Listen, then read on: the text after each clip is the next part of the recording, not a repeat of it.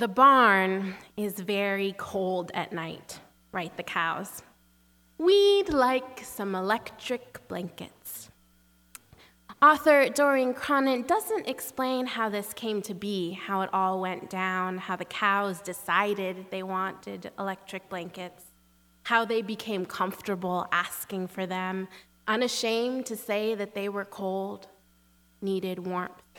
We enter the story after much of the organizing, much of the relationship building has already taken place. Let's imagine then how we got there. I like to think that one cow, perhaps a youngish one, a little innocent with a big heart and a clear mind, was shivering in the barn one night. Shivering, not like hypothermia, but cold enough that returning to sleep proved hard. I imagine this cow wondering to herself whether only she was cold, whether only she struggled to sleep through the night in the fall and winter, whether only she longs for a cozy warmth to soothe her wakefulness. And I imagine this cow, after some particularly chilly night, low on sleep, a bit grouchy, making an offhand comment about the cold and the way she'd had to count not just the sheep, but all the goats and ducks and hens in order to get to sleep the night before. And on whatever day that was, that our cold cow got up the courage to share what was troubling her, I imagine that the response was not silence, but instead empathy. Perhaps a groan of solidarity from one of the cows the next stall over. Perhaps yet another cow said, "Me too. I too am cold." And maybe for the first time, these cows were not alone in their coldness. I imagine that they talked late into the morning, sharing stories of the most memorable of the cold nights, of when the water froze in the trough straight through, not just a film of ice on the top, but a slushy all the way down to the bottom. And perhaps yet another cow overheard the conversation and joined in, and then maybe the oldest mama cow, the one everyone looked to for wisdom and guidance. Perhaps she got in on it too, sharing her techniques for staying warm, the best way to huddle, a memory of the year a particularly frail calf died during a hard freeze. I imagine this barn all a moo about the cold, until one day, when maybe our big-hearted, clear-thinking, cold young cow announces that maybe the cows ought to move to someplace warmer, like Orlando or Phoenix. And I imagine that maybe the wise old mama cow counsels that just as cows can get too cold, maybe they can also get too hot, and maybe there's another solution. And I imagine the cows gathering and talking and chewing cud and chatting and deciding that what they need is electric blankets. And then maybe because they have a typewriter and that's one of their resources, and there's this one calf who's really good at typing, they decide they'll write a note. And then they say they want electric blankets, and then the hens say, oh, they're cold too, and they join in, and maybe they decide they need to negotiate, so they withhold milk and egg production, and finally agree on this trade, typewriter for electric blankets. That's how I imagine it went down. A cow being willing to share her experience, and other cows empathizing, listening, sharing their own stories. An elder cow providing institutional memory and sharing wisdom. Ideas tossed around, fashioned and refashioned based on the resources of the community. And then an ask decided on: electric blankets. And that, my friends, is organizing. I'm not sure the first time I heard about community organizing. What is clear in my mind is this: taking a seminar on the civil rights movement and reading Taylor Branch's Parting the Waters, being sprawled on the grass somewhere around page 900, and realizing, perhaps for the first time, but perhaps just in a very intense and a specific way, what people, humans, and maybe cows and hens too, can do when they organize. And I was blown away. It wasn't quite as simple as that, of course. In Parting of the Waters, which is only 1/3 of Taylor Branch's Chronicle of America in the King years, much of the organizing that happened during those brilliant and brave times had more to do with women and poor people and gay people than most tellings of that history. But what is true is that that book, which is basically a much, much longer and more complicated version of Click, Clack, Moo, lit a fire of possibility within me, kindled a call, and opened my mind to the power of humans talking to other humans and acting together. What we cannot know alone, that we are not the only one who is cold in the barn at night, we can know in community. What we cannot do alone, ask for electric blankets, we can do with community.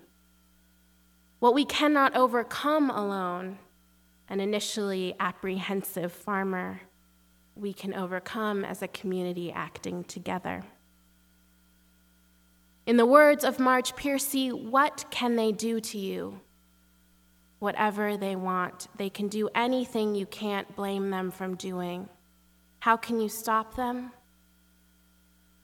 Alone, you can fight, you can refuse, you can take what revenge you can, but they roll over you.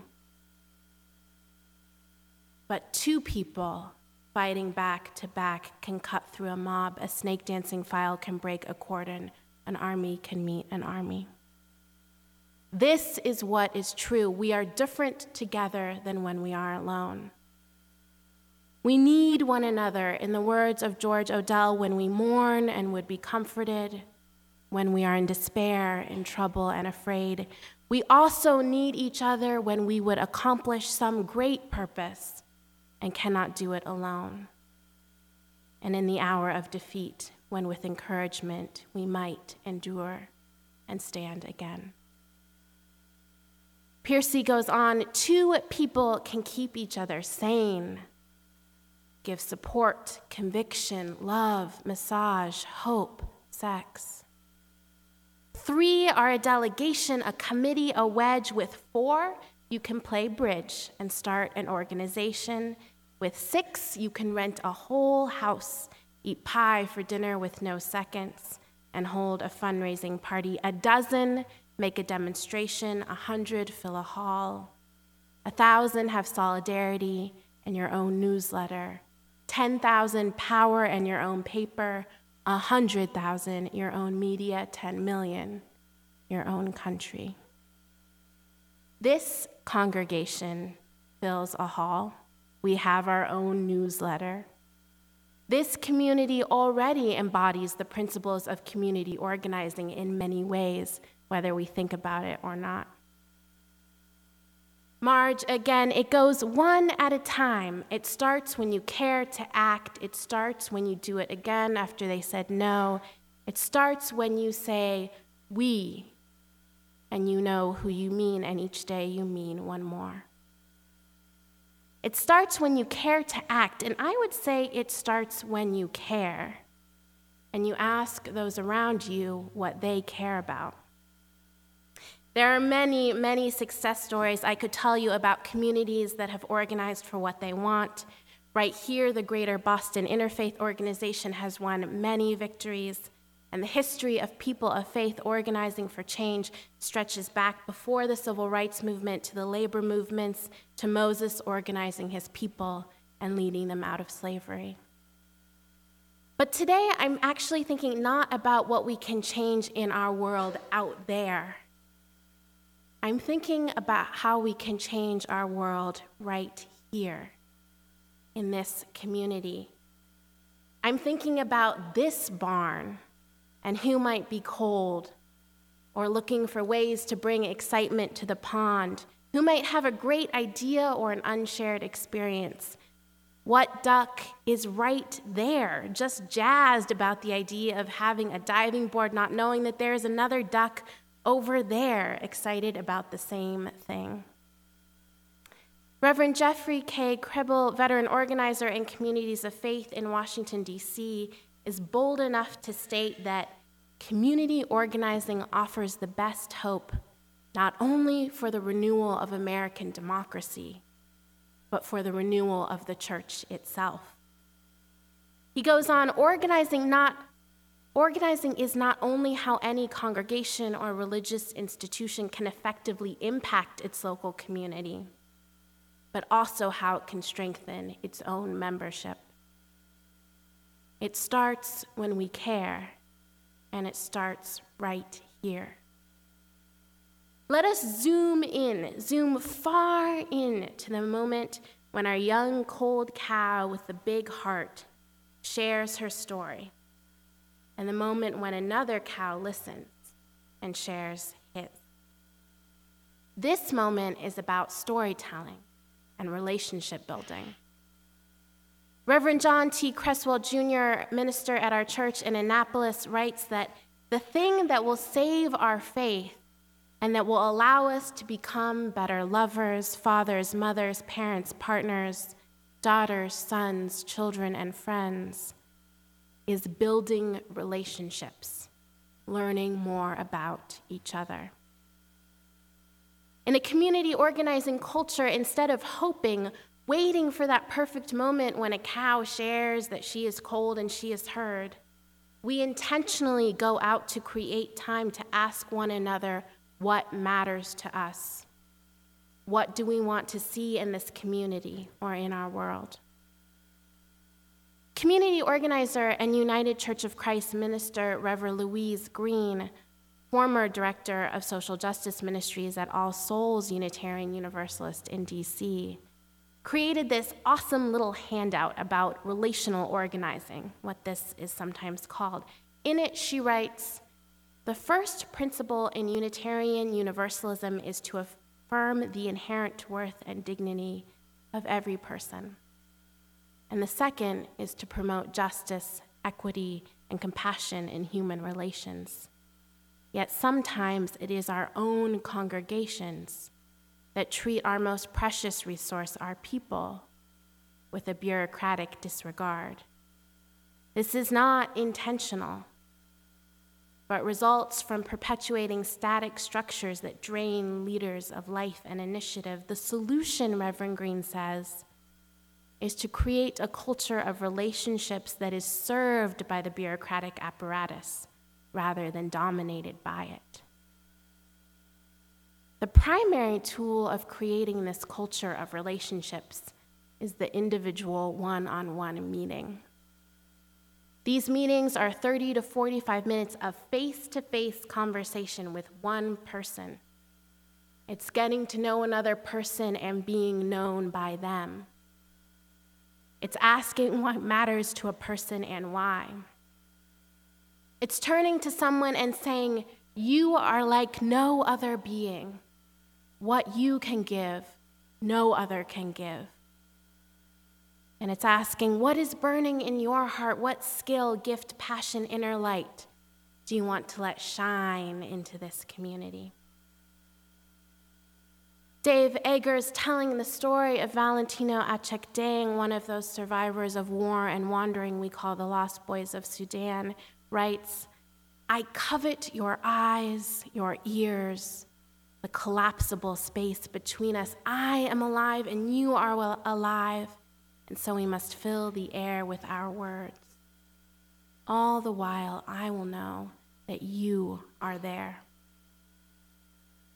Relational organizing one-on-ones provides structure for us to strengthen our interdependence, provide a tool to cross that collapsible space between my experience and yours, my dreams and yours.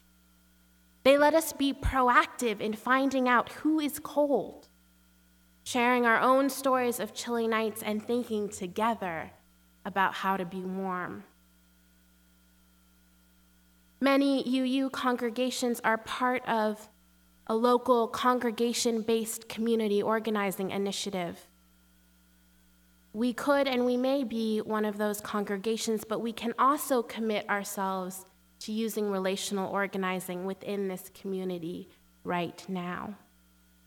We already do it in many ways, and we can do it in many more. It goes on one at a time. It starts when you care to act. It starts when you say we and know who you mean, and each day you mean one more. It starts with one cow being cold and can end with electric blankets for all. Amen, and blessed be.